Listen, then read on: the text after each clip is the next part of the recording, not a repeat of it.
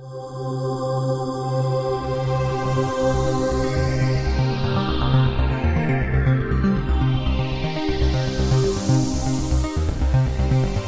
and welcome back to the Scarab Solutions Ancient Art Podcast, your guidebook to the art and culture of the ancient Mediterranean world. I'm your host, Lucas Livingston.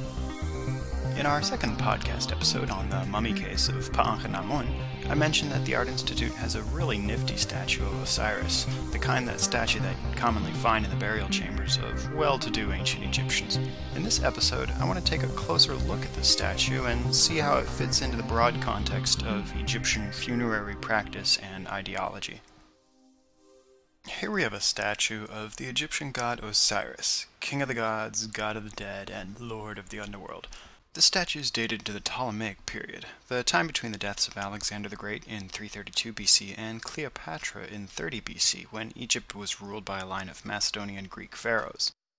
It's really during the earlier late period of ancient Egypt when this type of statue becomes common. You might more frequently encounter a statue of this type referred to as Ta-Sokar Osiris, a later composite form of god, similar to Osiris, but incorporating aspects of the cults of Ta, the ancient creator god of Memphis, and Sokar, a somewhat lesser-known god of nebulous origin. Sokar seems also to come from Memphis, and was already associated with Osiris way back in the Old Kingdom, and with Ta even earlier. When I say that this is a common type of statue, just what is it that makes up this type? Well, you've got the tightly bound mummy of Osiris standing upright on a large rectangular base that juts pretty far out in front of him.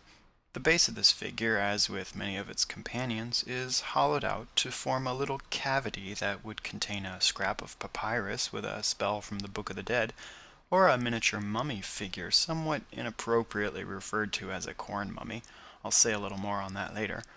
Sometimes the base isn't hollowed out, but the statue itself is, and then the little papyrus scroll is rolled up and shoved inside. Also characteristic of this statue type is the crown that Osiris wears. You come across a variety of different crowns on Osiris, but the popular one for this figure is the twin-plumed crown with solar disk and ram horns, like the one we encountered on the anthropomorphic Osirid Djed pillar on the mummy case of Pa'ankhenamun. But this Osiris statue at the Art Institute is a real beauty. I'll give you a little challenge. You just try to find a more exquisite statue of this type, and if you think you found one, then drop me an email at scarabsolutions@mac.com. The artist here has chosen a pretty diverse palette, including various reds, greens, blues, white and yellow pigment, and gold leaf. The choice of colors might remind you of Pa'ankhenamun. Similarly, the gilding on his face. The skin of the gods in ancient Egypt was said to be made of gold, so Osiris is shown that way here, and Pa'ankhenamun was appropriately represented similarly on his mummy case, when upon death he joins the pantheon and is identified with Osiris. Now, just to set the record straight, the mummy case and the statue of Osiris come from completely different times and completely different tombs. This figure comes from a tomb of a woman centuries after Pa'ankhenamun. Her name is Wesir-Yirdes, which translates into something like Osiris made her. The inscription is a similar but much later version of the offering prayer that we already encountered on that wall fragment from the tomb of Amenemhet. The decoration of Osiris's body is particularly exquisite, with the elaborate netting meant to resemble detailed beadwork that may have originally adorned the mummy of Wesir-Yirdes. An incredible necklace adorns her chest with rows of beautiful rosettes and lotus blossoms, and items that may represent polished gemstones, teardrop-shaped rubies, and lapis lazuli. Falcon heads with solar discs suspend the necklace at either side, clasping it together in the back. As with the beaded netting, the necklace was perhaps based on an original example that may have accompanied Wesir-Yirdes in her tomb, or could have been previously known to the artist. We discussed in the earlier episode on Pa'ankhenamun how the pedestal that the Djed pillar stands on looks like a doorway reminiscent of the niched facade of early royal tombs and the surrounding walls of mortuary temples. This niched facade motif shows up all over in Egyptian art and architecture, going back as far as Egyptian history itself. One of the earliest examples is even seen on the Narmer palette, the ceremonial plaque traditionally interpreted as commemorating the unification of Upper and Lower Egypt under the first king, Narmer. This little design is called a serech, which is kind of like an early version of the cartouche, the emblem that surrounds and designates the king's name. With its niched architectural facade pattern, it can be read symbolically as the gateway to the royal palace, literally housing the name while figuratively housing the king. Later during the Old Kingdom, this niched motif is seen in the surrounding perimeter wall of the mortuary temple and pyramid complex of King Djoser. The niched facade motif quickly takes on a funerary context, and as funerary art and architecture evolves, we see it being used a little differently. Sarcophagi adopt a distinctly architectural appearance, incorporating the niched facade pattern and cavetto cornice, that curved eaves at the top, seen here in a line drawing of the sarcophagus of King Menkaura, currently somewhere at the bottom of the Mediterranean. During the First Intermediate Period and Middle Kingdom, as private individuals begin to participate in the luxury of elaborate funerary rites, the niched facade motif begins to show up decorating the exterior of coffins. Here's one Middle Kingdom example from the Metropolitan Museum of Art in New York, the Coffin of Cnumnacht. Beautifully detailed hieroglyphic bands of funerary spells and invocations form a decorative pattern of the niched facade. The architectural idea of the coffin is further elaborated with the appearance of a false door, which would normally decorate a wall in the offering chamber of the deceased as a spiritual doorway through which the decedent's ka emerges to receive the nourishment of the offerings left behind. The false door itself also repeats the niched pattern, suggesting the grand entry of an Old Kingdom royal mortuary temple.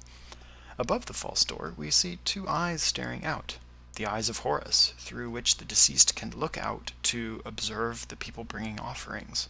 Now, once Cnumnacht was interred and his tomb sealed, people wouldn't have been able to see his coffin, but he likely had an attached chapel with a false door and offering scene, perhaps with the eyes of Horus, where one would leave offerings for his ka. Here, for example, is one such offering scene that may have decorated the panel area above a false door, similar to the wall fragment that we looked at in our earlier podcast on the mummy case of Pa-Ankh-Namun. Both come from the Middle Kingdom, when this was all the rage for the Egyptian nouveau riche, not to be confused with the example from the earlier podcast, which shows Amenemhet with his wife Hemet and son Amenemhet. Here we see Amenemhet, no relation, with his mother Yatu, and notice the eyes of Horus above. It took a few eons before the private individual could participate in all the pomp and circumstance of an elaborate funeral and burial, which previously had been reserved for royalty. This change takes place around the time of the First Intermediate Period after the collapse of the Old Kingdom, and then it took another eon or two before said individual could participate in the same rite of passage upon death, the Osiris resurrection mystery. I already summarized the myth of Osiris's murder, dismemberment, and resurrection. Osiris has always had a strong connection with death, resurrection, and fertility, chiefly in an agrarian sense. This apparent contradiction of embodying both life and death didn't seem to bother the Egyptians. We find what seemed like contradictions and dichotomies throughout Egyptian mythology, which might make us scratch our head and wonder, but the Egyptians were never burdened by our Western tradition of Platonic logic. What we may perceive as a contradiction could have been perfectly all right to them. Getting back to Osiris, the Egyptians weren't unique with their association of fertility, life, and death. We find a similar concept of a particular deity presiding over both life and death, or creation and destruction, in various cultures throughout history, like the Greek Demeter or Hindu Shiva, just to name a couple.